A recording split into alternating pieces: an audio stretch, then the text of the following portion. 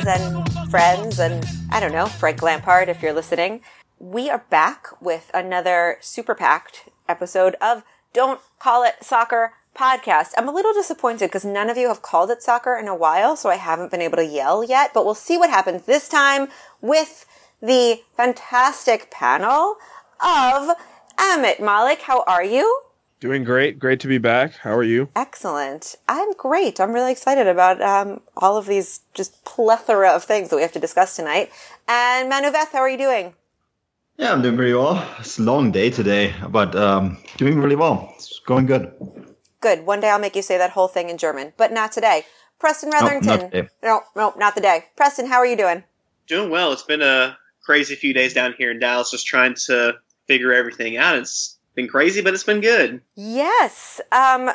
Preston, we're gonna jump to that in a second or a couple seconds, but let's hold off and maybe get to some games and the actual sort of goings on the pitch first. Amit, let's start with you and me actually.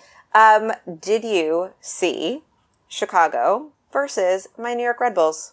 I did, and not the best game from the Fire. What are you talking about? It was great. Okay, fine, from the Fire's perspective. It was still a fun one. I think the real highlight of this game was the goal from Nikolic. Even though the Fire lost, Dax McCarty just had an insane bit of footwork to get the assist. He took on like 2 or 3 defenders and then passed Nikolic. But the experience of the Red Bulls kind of showed through in this one. Yeah, I have to say, I was at this game and my section, shout out to section 120, which was packed with Chicago fans. And the majority, I think, of the stadium was there to see Schweinsteiger and McCarty. It was an incredible atmosphere, but this was not a typical home game for the Red Bulls. It was an interesting environment, I think, for them to play in, and I think you could tell at the beginning that they were feeling it out. However, there's no Bradley Wright Phillips is just a consummate professional, and he is going. He's going to score wherever he is. I don't think it matters to him whether he's home or away. Do you see Dax McCarty and Bastian Schweinsteiger finding any kind of rhythm together, finding a partnership? Yeah, I think this game showed, they're still developing, but one thing that's really great for Schweinsteiger is that McCarty is such a hard worker up and down that he can, kind of put in a lot of hard tackles, act as a defensive shield in front of the back four, and then get the ball to Schweinsteiger in space to really make some key passes and set up the offense. And I think when you have 2 players that can work, one of them is box to box, the other one who's just one of the best passers in the world still at this point in his career, it's going to be a really good partnership. The thing that's going to be tough is the teams that really want to test Schweinsteiger are going to make him try to defend and bunker in. But he's capable of doing that. And I think the more they play together, I think by July or August, they're going to be, one of the best center midfield duos in the league. I also Manu, jump in, yeah. Yeah, because it's interesting that you say that, because Schweinsteiger has said during the week that he only feels he's about at 70% in his fitness. One of the arguments that we had on the WhatsApp group was that, that he doesn't run enough. And I'm actually curious to hear that. What was your perception in that game from either one of you? Because I saw snippets of the game. There was a whole bunch of other things going on that day, so I was only able to glance over and look at the result and watch it piecemeal. And you guys thought of his work rate? He worked pretty hard. He definitely tracks back and is there to defend, but he's not as dynamic as he can be. So I'd say 70% is about right. I'd say that's accurate from his own point of view. I think this is all comparable, and I think that a 70% Schweinsteiger, even at 31 years old, is definitely going to be able to produce more than some other players at 100%. And I had that conversation in the back of my mind as I watched him. And I think what he does that a lot of players still haven't figured out how to do is to pack a lot of talent into fewer movements. So yes, he did, he definitely wasn't stagnant. He was running, he was moving, but he made a lot out of fewer passes and fewer runs. So the runs that he made were very successful and the passes that he made were successful, so he didn't really have to traverse that much of the field. Does that make sense? Yeah, I would agree with that. And, if you look at a few of the other really high-profile center midfielders to come into the league from Europe in the last few years, particularly Lampard, Gerrard, and Pirlo, he's more fit than either of them were, especially Pirlo, who never really, in the latter stages of his career, was a mobile player at all. He's more fit than them, and I think as he becomes more fit, he'll be able to do more than they ever really did. And they also didn't really take the time to stay in the league and really develop with it. Or at least Pirlo still is now, but he's still just never going to be as mobile as Schweinsteiger can be. Yeah, I think this is going to be definitely a great thing to watch Schweinsteiger improve, which I think is the only trajectory that we're going to see. I can't believe I'm going to say this, but I'm going to do it. Speaking of improving, let's talk about Minnesota. Oh my goodness. Come on, I have to do it. Do I take away my own points for that? Yeah, I know. I'm sorry. I think you're allowed to do this. All right. That was really bad. I was going to go with Orlando, but that just wouldn't be funny. That would be true. Hey, guys, you know what? Let's save Minnesota because that will just go into what Preston's going to talk to us about.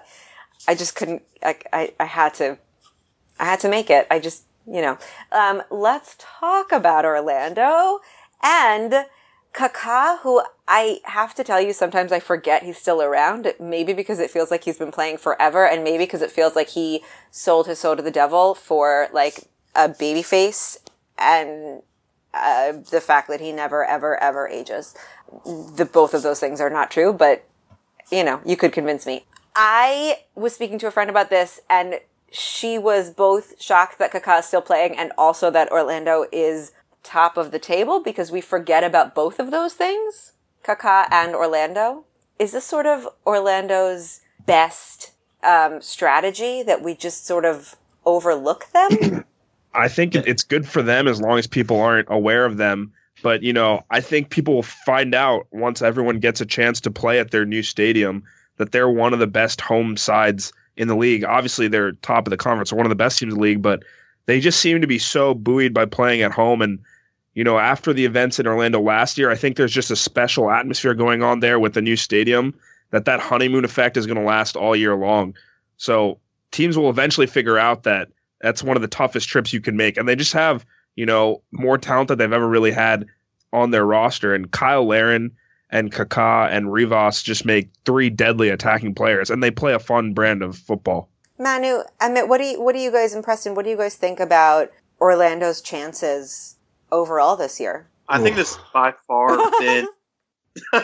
It's just so early. I mean, I know, but I'm in charge. I get to ask you this. I know, but it's Major League Soccer, and Sorry, I think it's the way that this league is structured, and this has been one of my biggest criticisms towards this league, is that you can have a really slow start to it and still win it. I mean, look at Seattle, right? So they may be looking good now, but I don't think it means very much. I think there's a lot of great things going on, and they should be definitely recognized for what they're doing. But let's wait till maybe August, and see where they are then. Because, Preston, you probably will echo some of that. It's such the way this league is set up. It's a typical North American phenomena that you have a lot of time sort of to play out regular season games and kind of get into a groove, right? And then sort of it all doesn't really matter as long as you make the playoffs. Yeah, I completely agree with that. Form doesn't really matter so much. Anything can happen in MLS. That's something that just blows my mind. Look at the beginning of the season. We were laughing off Minnesota United, but now they've reshaped their defense and they're actually gaining results. With Orlando specifically, I've got to give a lot of credit to Jason Kreis. He came and took over Adrian Heath. He did not do well managing that team, and Kreis has done incredible things with Kyle Larin. It's turned him into a bit of a superstar. And granted, having someone like Kaká on your team is invaluable in a league like this. And to show that Orlando can still get results without Kaká, that speaks a lot to Jason Kreis and his managing ability. Manu, I'm going to start asking you every week if you think Orlando can win the league. Just be prepared for that one. And speaking of Minnesota, this is going to take us, Preston, just be prepared, into sort of what's been happening. I know you're ready. You've been ready. What's been happening in the stadiums, but off the pitch. So, somebody give us a little bit of, not background, but sort of recent history. Who can tell us what happened with, Timmy Howard? I think, was it 2 weeks ago, 3 weeks ago? Yeah, well, Tim Howard a couple weeks ago got into a bit of a altercation with some fans of the opposing team. I can't remember who Colorado was playing that game, but Tim Howard approached some fans, essentially just cussed them out after the fans were cussing at him. We're going to use this word cussing a lot, people, so just, be ready for that. And because of that, Tim Howard got punished, and he is now currently serving a ban due to his altercation with the opposing fans. Right. So that was sort of thing number one. Then Minnesota United, I don't think we should call it sanctioned, but their supporters who can sort of jump in and summarize what happened here, which I'm shocked at. Communism. Yes, communism descended upon Minnesota. But this does seem to be a very Cold War response, this sort of like a McCarthy era reaction to a flag. Yeah. So Manu, what happened in the wilds of Minnesota? So Minnesota United and MLS have decided that, this is the statement on their Twitter account from the Red Loons, decided that our logo is not allowed on a banner in the stadium. Our statement on this needless drama. The logo of the Red Loon is a red loon with a hammer sticking out, and it looks like a loon mixed with a hammer and sickle. I guess it's a bit of an illusion towards the Soviet Union, and right. And I will tell you that I'm recording this podcast in a Che Guevara pajama top that I've had probably since I was 9. That if I can twist around, there probably is a hammer and sickle somewhere on there. This is not, again, we are not living during the Red Scare. You say that. Think exactly. And I have been to enough stadiums and seen enough communist, socialist like allusions to be pretty surprised at this reaction, which seems to be at the very, maybe not least, but seems to sort of be a free speech First Amendment issue, I think. What do you guys have to say about this? Well, the group is left wing, right? And the hammer and sickle is by no means a symbol that I think people sometimes mistake it and they turn it into something that is not. It's a workers' movement symbol. Right. And unless I think it's an animal rights issue and the hammer's like pointing at the loon and threatening the poor little ducky. I'm pretty sure MLS could switch and turn it around into something like that. Right. We all know what it is, right? And I think it's a little disgusting because where do you draw the line?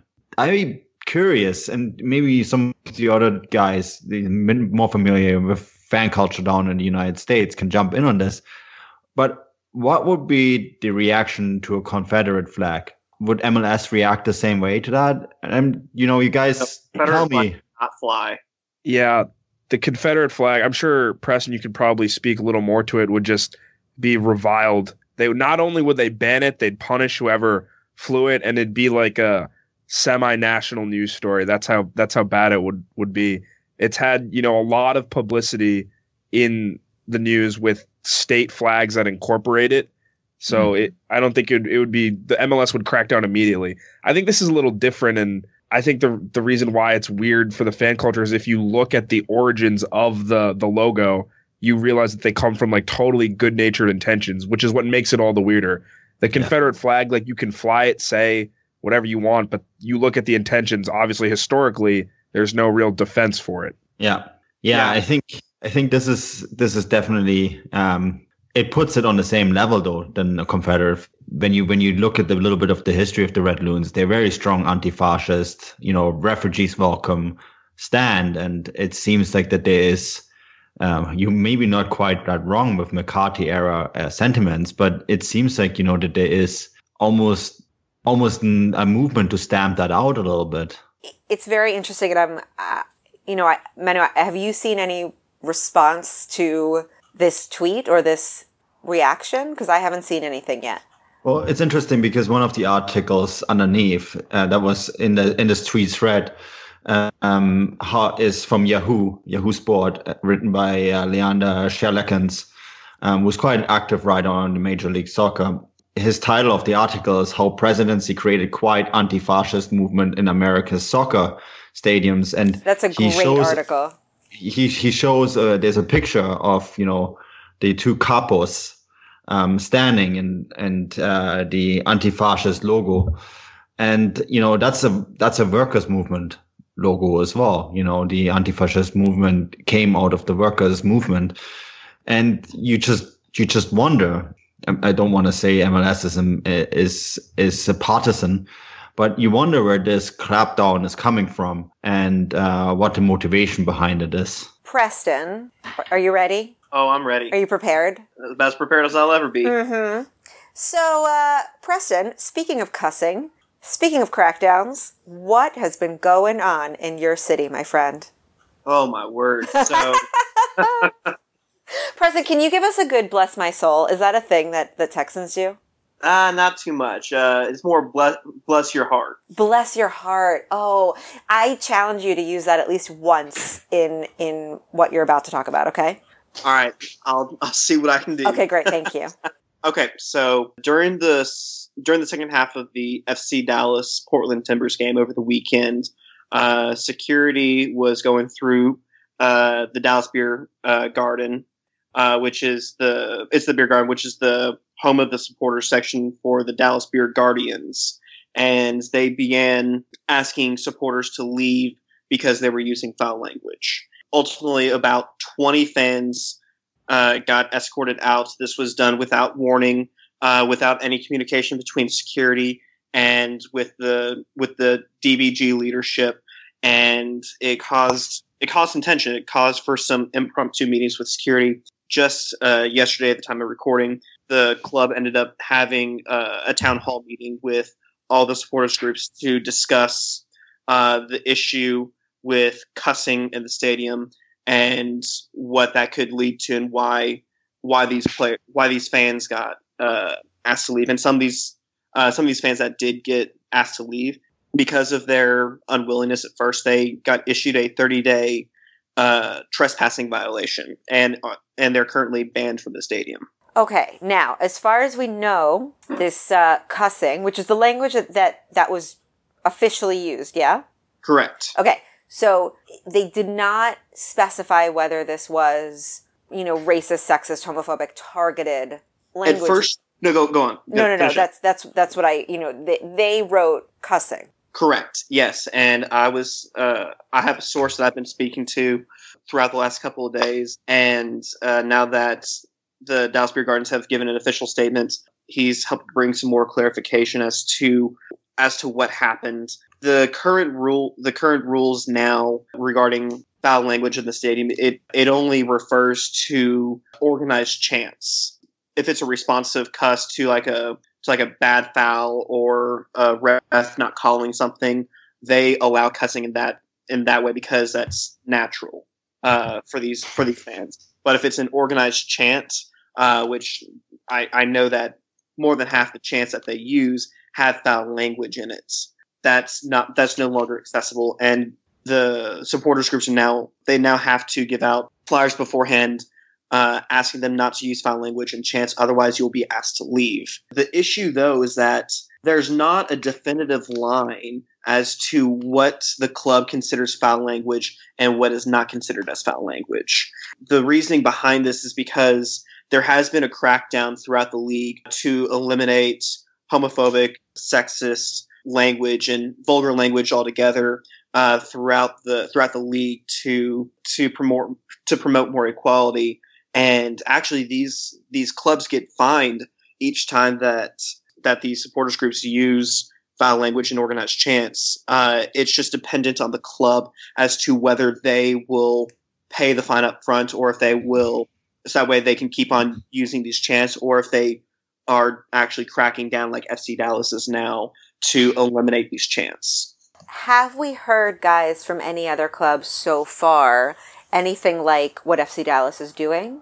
I don't think so. I think there has been talk about this going on at other clubs, and you guys be ready to jump in any moment and tell me I'm wrong. But I think there has been talk about it with the Whitecaps, but it's more self-policed that we try to keep the language safe. Swearing, yes, maybe, but in organized chants, maybe not so much, and that's fair. I think there is a line that needs to be, you need to stay in a certain line. I think there's a lots of chance that you can make fun of the opposition without using, I'm not saying foul language, but insulting language throughout the game. We all probably been in a stadium and used certain words to describe the actions of referees. I think we've all been there. I think any person that ever been to a football stadium has experienced that. But I think it's really hard to get that part out. As in chance, I think policing it is maybe the wrong approach. I think that fan groups are smart enough and grown up enough to understand what's good fun and what isn't. And I think whenever the league steps in or the club step in and try to police it, it's not the right way to do it, because the reaction is ridiculous, and it's also it's hurting in a sense, and in some ways maybe the natural growth of fan culture in North America. And I think we have actually a very special fan culture going on here. It's oftentimes being sort of looked down upon, but when you go to many stadiums and you go behind goals, the culture here is in many ways a lot better than it, for example, is in the United Kingdom, where there's no fan culture anymore. I think we have to be careful that we have safe standing here, for example. The United Kingdom doesn't. When I go to a game in Vancouver, I can drink beer. In the United Kingdom, you can't. So I think we have to be careful that we don't go down the English road. It's an argument that's actually made in a lot of other countries in Europe as well, because they're all worried that they will go down the English route, that fan culture will actually get stamped out. And I think this is really the issue at stake here, isn't it? For sure. And I'm pulling up the name right now, but about a season or so ago, MLS hired this guy named Ray Whitworth, and he was working for the English FA back during the 70s and 80s, and his job was to get rid of the hooliganism and the fan culture. And basically that's essentially the same thing that Whitworth has been not necessarily asked to do, because I don't really see a bunch of hooliganism in MLS, but Whitworth's job is to crack down on anything that could essentially tarnish MLS's name, and I believe is taking it to rather the extremes, because I see that. I see your point with that there are chants that do have that don't have cussing that are still a good chants, but you're asking all these supporter groups to essentially change what they've been doing for the past decade or so. And it's not necessarily regulated. That's really my main issue, is that it's not regulated at all. You're not going to see a big crackdown in places like Portland or Los Angeles, or like the big market cities that have the large supporters groups that makes the league so exciting. You see the elaborate tifos, the crazy supporter groups. I doubt that you're going to see much of that in Orlando now, because you have the purple wall there. Not having the regulation league wide, I don't believe that I believe that it's counterproductive. Yeah, I think we run danger in turning into the league into an English plastic product.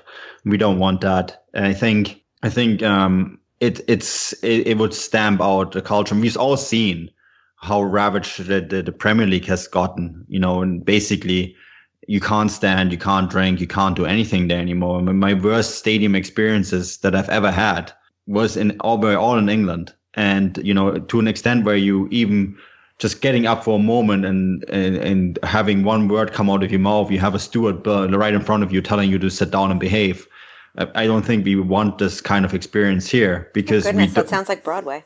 It does, doesn't it? Football, the musical. But it's basically that's what's been happening, and I think if we have to be careful that this doesn't make its way over here, because right now the fan culture is. You mentioned Portland. Portland is probably one of the best stadium experiences on the planet, and I'm not saying that lightly. I've been to a lot of places around the world. It's hands down one of the best experiences you can have because it's organically grown. It's a relatively old club, and the fan stand, that massive stand that they have behind the goal with the guy cutting off pieces of lumber every time they score a goal. It's remarkable. And it's naturally grown. And I know that in the Cascadia, there was certain chants that we got rid of because we just looked at the chant like, this is not politically correct. Do we really need to say that? So we didn't. And, we actually got together as fan groups and decided to do it that way. And I think that is really a growing up process that you say, well, times are changing. Can you sing that chant? One that comes to mind is that She Fell Over chant, right?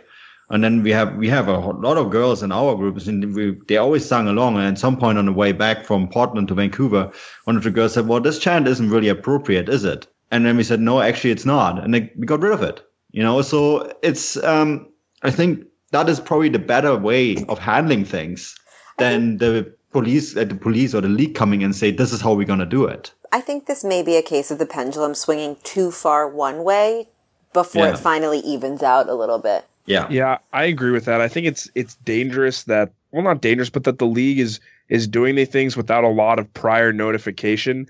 And the other thing that's dangerous is that they're not really listening to the fans and what they want to create a compromise. The example that you mentioned, Manu, was great because it was organically sourced from the fan groups itself, right? And that should be the way to go about it. But, when you tell the supporters groups what to do and you make these things before they know, you lead to people getting their IDs taken, which is, how did it go from 0 to 100 in such a short amount of time? The other thing is reminiscent in the example with Minnesota too. Minnesota tried to contact the league about what happened, and the league didn't listen to them. They said, you can't expect us to respond to every issue. And, that's kind of dangerous in creating a culture where they can say whatever they want and the fans have to listen. And I think you're exactly right that it puts the fan culture at risk, and becoming too sterile. With it being left to the discretion of the clubs, I'll be the first to admit that SC Dallas does not have a good fan base at all. I mean, they're consistently one of the lowest attended stadiums in the league, and I know Dallas has roughly 5,000 or 6,000 season ticket holders, which is atrocious for a top flight club. And with them doing something like this, pulling out season ticket holders who are there, who are your faithful fans week in, week out for several years, it's going to ruin the communication line and the relationship between club and supporter and between clubs and supporters. Yeah, I agree. I think this is going to be, another thing to watch and feel out where it's going and see the reactions of the supporters and the supporters groups, and the players as well. We'll see how the players react to the different atmospheres in the stadium. Guys, Preston, I'm going to keep the fire on you here a little bit, because your reaction to the relegation race in the Liga Mexicana was really the best thing. And I want to give you a chance to use Bless Your Heart again, because you really let me down and I don't want to take all your points away. So, Preston, what's going on in the Liguilla? What's happening here? Oh, Pumas, bless your heart. Oh, yay! The relegation race literally exploded over the weekend. I don't understand how Veracruz and Morelia are nearly out of the relegation battle now. Just a couple weeks ago, I said that Veracruz was the one that was going to go down. And just based off of who they were playing and that they're actually getting results out of this, and now that they're third from bottom on the relegation race, I've given up on trying to understand Mexican football. I give up. All right, you know what though? You're lucky because we have Manu Veth here. Manu, what's going on? Tell it to us in Texan, meaning you as well have to use Bless Your Heart at least once. So in Texan, break it down for Preston. What's going on at the bottom? Oh,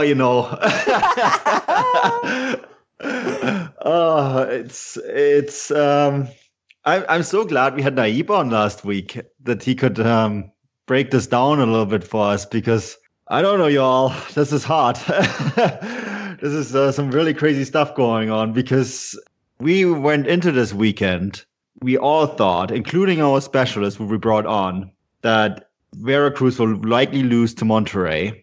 Didn't happen. They won. Pumas would beat Monarcas. They lost 4-0.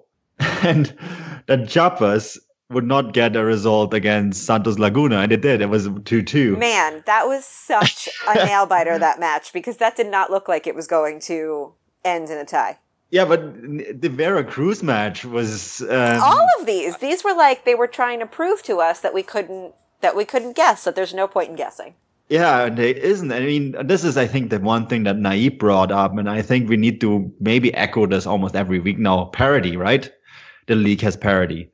It's, and I think it's partly because of the way it's structured. And I mean, we say this every week as well, but it's true. And we see it week in and week out. We go in and I write my little previews, and, I might as well roll dice to guess the results, because that's basically what's been going on.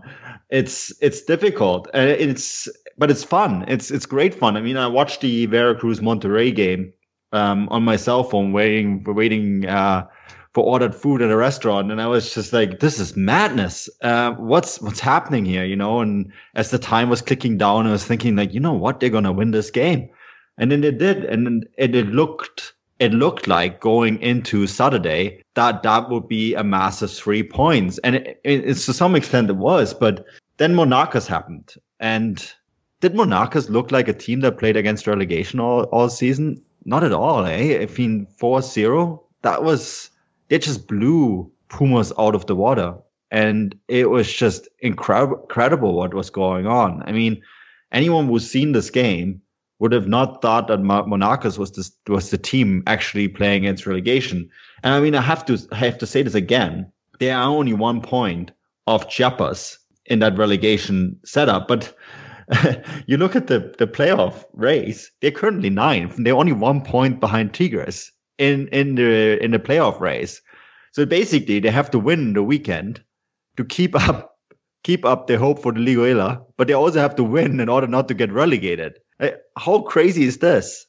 Preston, this is all kinds of crazy. I'm going to ask you first, again, about your freaking Pumas, as you called them, but specifically about a player that we've all spoken about in depth, Nico Castillo, who surprised us, and maybe not in the way that you were expecting. So, God, Pumas, they were awful this last weekend.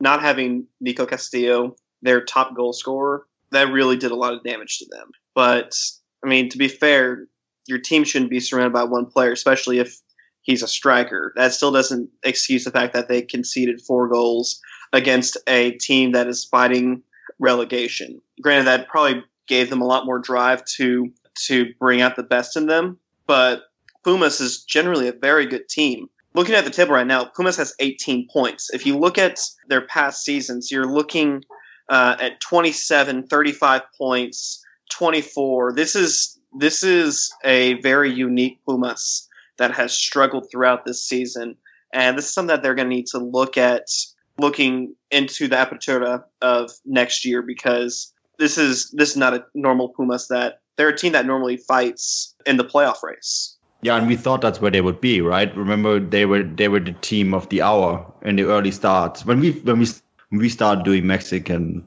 football, they were pretty much all out the way they were playing. And Castillo had 8 goals early on, and then he picked up that injury on national team duty, and he has never really been the same. And he completely lost it in last weekend when he was sent off.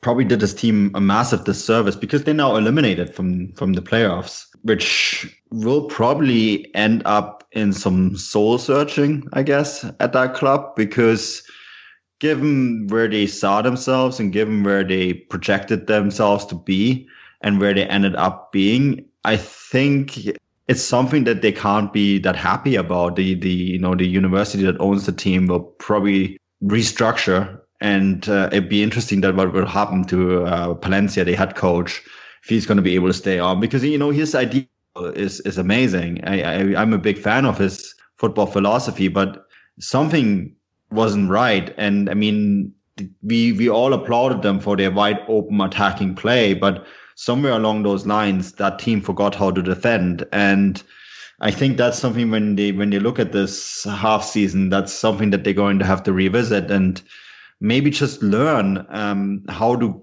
be better and how to be more structured. Manu, looking at the bottom, is it a surprise to you Chiapas' position down there? You noted before that you think that, I know you don't like predicting things, but you called this prediction first. So yes, fair to ask you that whether you think Chiapas will go down, and is that a surprise? I'll stick to that, actually. I think Chiapas will go down, and I believe they will go down because there seems to be a lot of trouble at that club. There was a lot of fan protests following the game against Santos Laguna, fans invading the pitch, retweeted a picture or a short video that was done by a local news agency down in Chiapas, and it showed them storming the field. And there seems to be...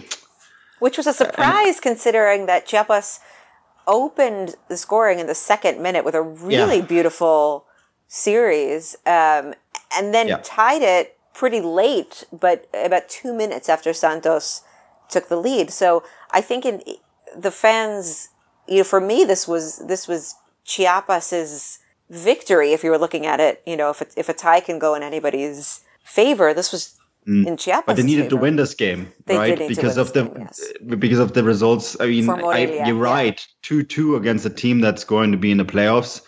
And Santos Laguna, we've spoken about them. They could be one of those teams that could surprise us. But I think that given the results that happened elsewhere, no one would have predicted that both Monarcas and Veracruz would pick up 3 points, given who they were playing this weekend. But they did. And, when you look at who's going to play who next weekend, I mean, yes, Monarcas are playing Monterrey. We've learned the hard way that doesn't necessarily mean that Monarcas are going to lose. And Veracruz are playing Tijuana. I saw Tijuana. That was actually the game of the week. I picked that one, and they were completely steamrolled by Tigres, who were awful for most of this Apertura, right? And we don't know what's going to happen. We have to remember, too, that those two teams are now in a unique position that a win could actually not only see them being safe, but it could also mean that they're going to make the playoffs.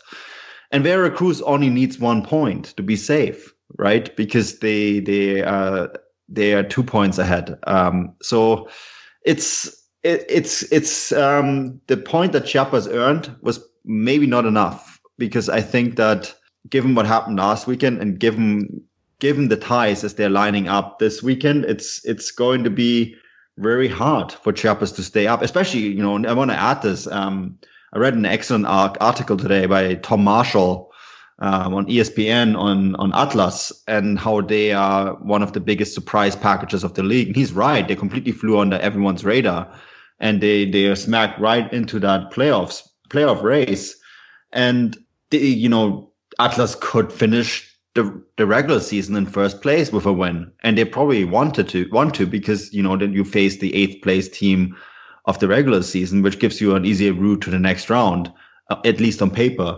So, I think given how everything is lining up, I think that Chiapas are going to go down. Although, as we've seen and said, we never know. Finally, we spoke a while ago about an incident on the pitch earlier. When did this happen?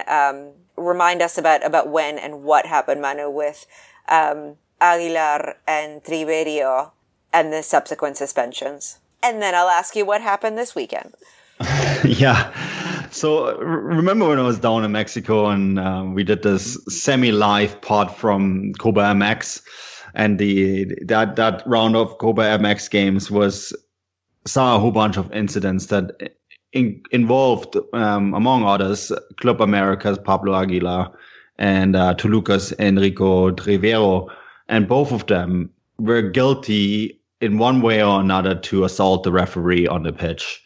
Now, the which in their own ways led to the subsequent referee strike. The referee strike. Which felt like the punishment wasn't enough. Exactly. The original punishment was 8 and 10 games, I believe, right? 8 for Aguilar, 10 for Triviero. Right. And the referees union said, or referees association said, well, look, in the rule book, it actually says that this kind of behavior should be an automatic 1-year suspension, and that the Football Federation of Mexico, the FMF, did not follow their own rule book. So the referees were very upset about this, and they decided to strike on match day 10 of the Clausura. And remember, we had Naib actually was kind enough to speak to us about this. So if you want more background information on this, there's a special pod just devoted to the referee strike on the World Football Index. So for background, go listen to that. But in a nutshell, this was basically the referees, the Football Federation, in an epic clash that has been going on for quite some time, because the referees don't feel that they get the respect that they deserve. And in a lot of ways, they're right. And the owners believe that, well, they can do whatever they want because they're rich and powerful, right? So and the referees decided to strike in order to show that they are important. And the strike worked because the FMF went back and turned the suspensions into 1-year suspensions. Now, the owners, in this particular case, it's Club America, because they have the biggest, most powerful owner there is. It's a massive television conglomerate down in Mexico, and they own Univision and all these television stations, and they have a massive amount of say, not just in Mexico but also Mexican politics. And they went to the CAS, so the Court of Arbitration in Sports, which sits in Switzerland, and they argued that this rule wasn't just. The court said that they were right and overturned this ruling by the FMF that this particular rule that players have to be banned for 1 year. So Aguilar and Triviero will now be available in the Liguilla should the clubs get that far. What I've seen yesterday is that the Referees Association has come out with a statement saying that they're going to respect the decision, but at the same time, when you actually read the statements, it's on Twitter, it's on their page, you clearly can read between the lines that they're not happy with this. And I'm just curious. I think this will not have an instant impact because the referees don't have anything they can do about this. The CAS is literally the highest court in sports. But I'm curious to see what will happen the next time there is any kind of controversy that involves the referees. Given the way they feel treated and the way they feel that they, been overruled again here, and the fact that the owners basically went over their head to overturn this, I think we will probably revisit this in one way or another in the future. What could the possible implications be for the referees here? Well, I think, there's a lot of criticism in Mexico, and I mean in general, against referees, that they're not up to the standard, that their decisions are not always right. And I think this will probably undermine their authority to a certain extent, because they put down their foot, they striked, and they got what they wanted, and then it was taken away from them. And remember when we discussed this issue, there was other referee associations around the world that came out in support for them. And basically the CAS has now pulled out the carpet underneath their feet. And I think, I've been watching closely since this round 10 in Mexican football and been sort of seeing whether there is clashes involving players. And I think it's gotten better, although, it's hard by just looking to make a study out of this, but I think it's gotten better. I'm curious to see how this will change now going into the Liguilla, especially this match day, which is going to be extremely heated. How does the relationship between players and referees will change, because players no longer have to fear this one year suspension if there's an altercation between them and the referees. Yeah, this is Preston, go ahead. What do you think about this? I was going to say, I have to agree that we're definitely not going to see the end of it. If anything, it very well could just be the start, because the next time that there will be some sort of altercation to that level, they're going to strike again, because we know that, I mean, we've seen what's happened before, that they're not going to go through with a ban until the referees have to make a point. And if they have to do it again, then they very well may be upholding the ban for future issues, because they're hopefully the court arbitration of sport would understand that this is a legitimate issue that these referees face, that the referees do have a need to be worried whenever they're on the pitch. All right, guys. I will not ask you if Orlando's going to win the league. I will save that for next week. I will ask you some things that you are looking forward to, or perhaps anticipating in the coming weeks in these two leagues. Preston. I am looking at the schedule for this upcoming weekend for MLS, and we have a nice little rematch of the MLS Cup Final with Seattle Sounders and Toronto FC. That is this Saturday. I'm going to make that sort of my impromptu game of the week. I feel like that there may be some bad blood between the two teams. I think it should be a very exciting game. You get ready for my Nico Loledo. He's on fire. All right, nice. Not Chicago fire, because he's from Seattle. Okay, that wasn't going to work. Well, whatever. We'll pretend that was really smart. Okay, Manu, what you got? Yeah, I mean, the big focus this weekend really is on Mexico, isn't it? I wrote an article on this and trying to outline all the different scenarios and how it could go. There's 2 Liguilla spots still available. The 7th and 8th spot is currently occupied by Club America and Tigres, which, also 2 of the biggest teams.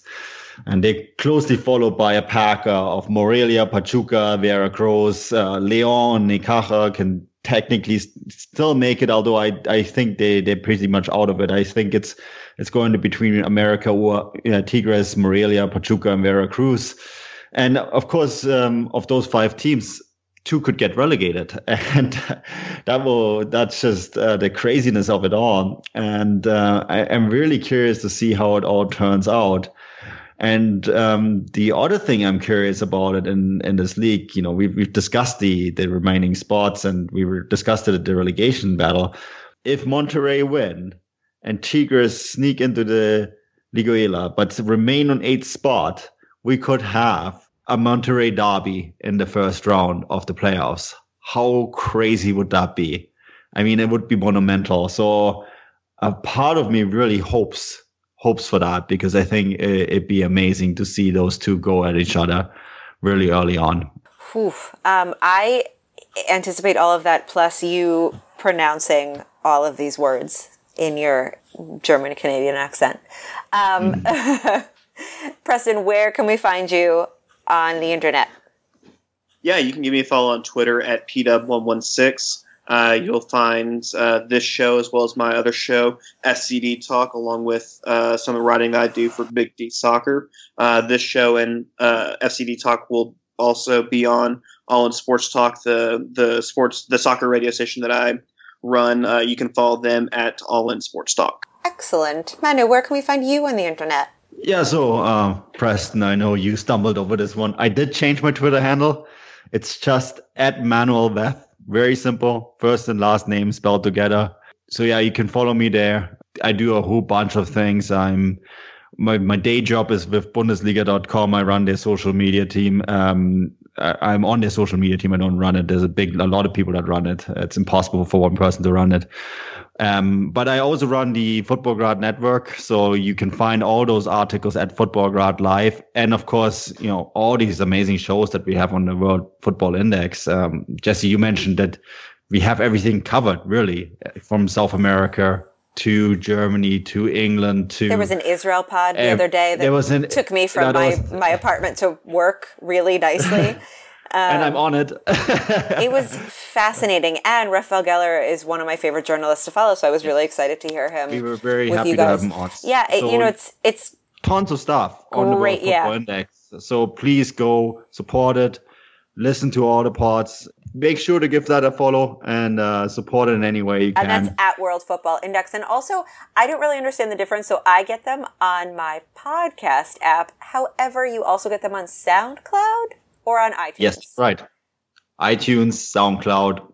iTunes is the way I go with it. But if you're not of the Apple world, go to SoundCloud. I just think you should ask your nearest technologically inclined friend or family member to help you with that. That's what I do, and it helps. And then you should tweet at us and let us know what you think. And maybe we'll talk about it on our next Don't Call It Soccer podcast. Bless your heart. We will see you next time.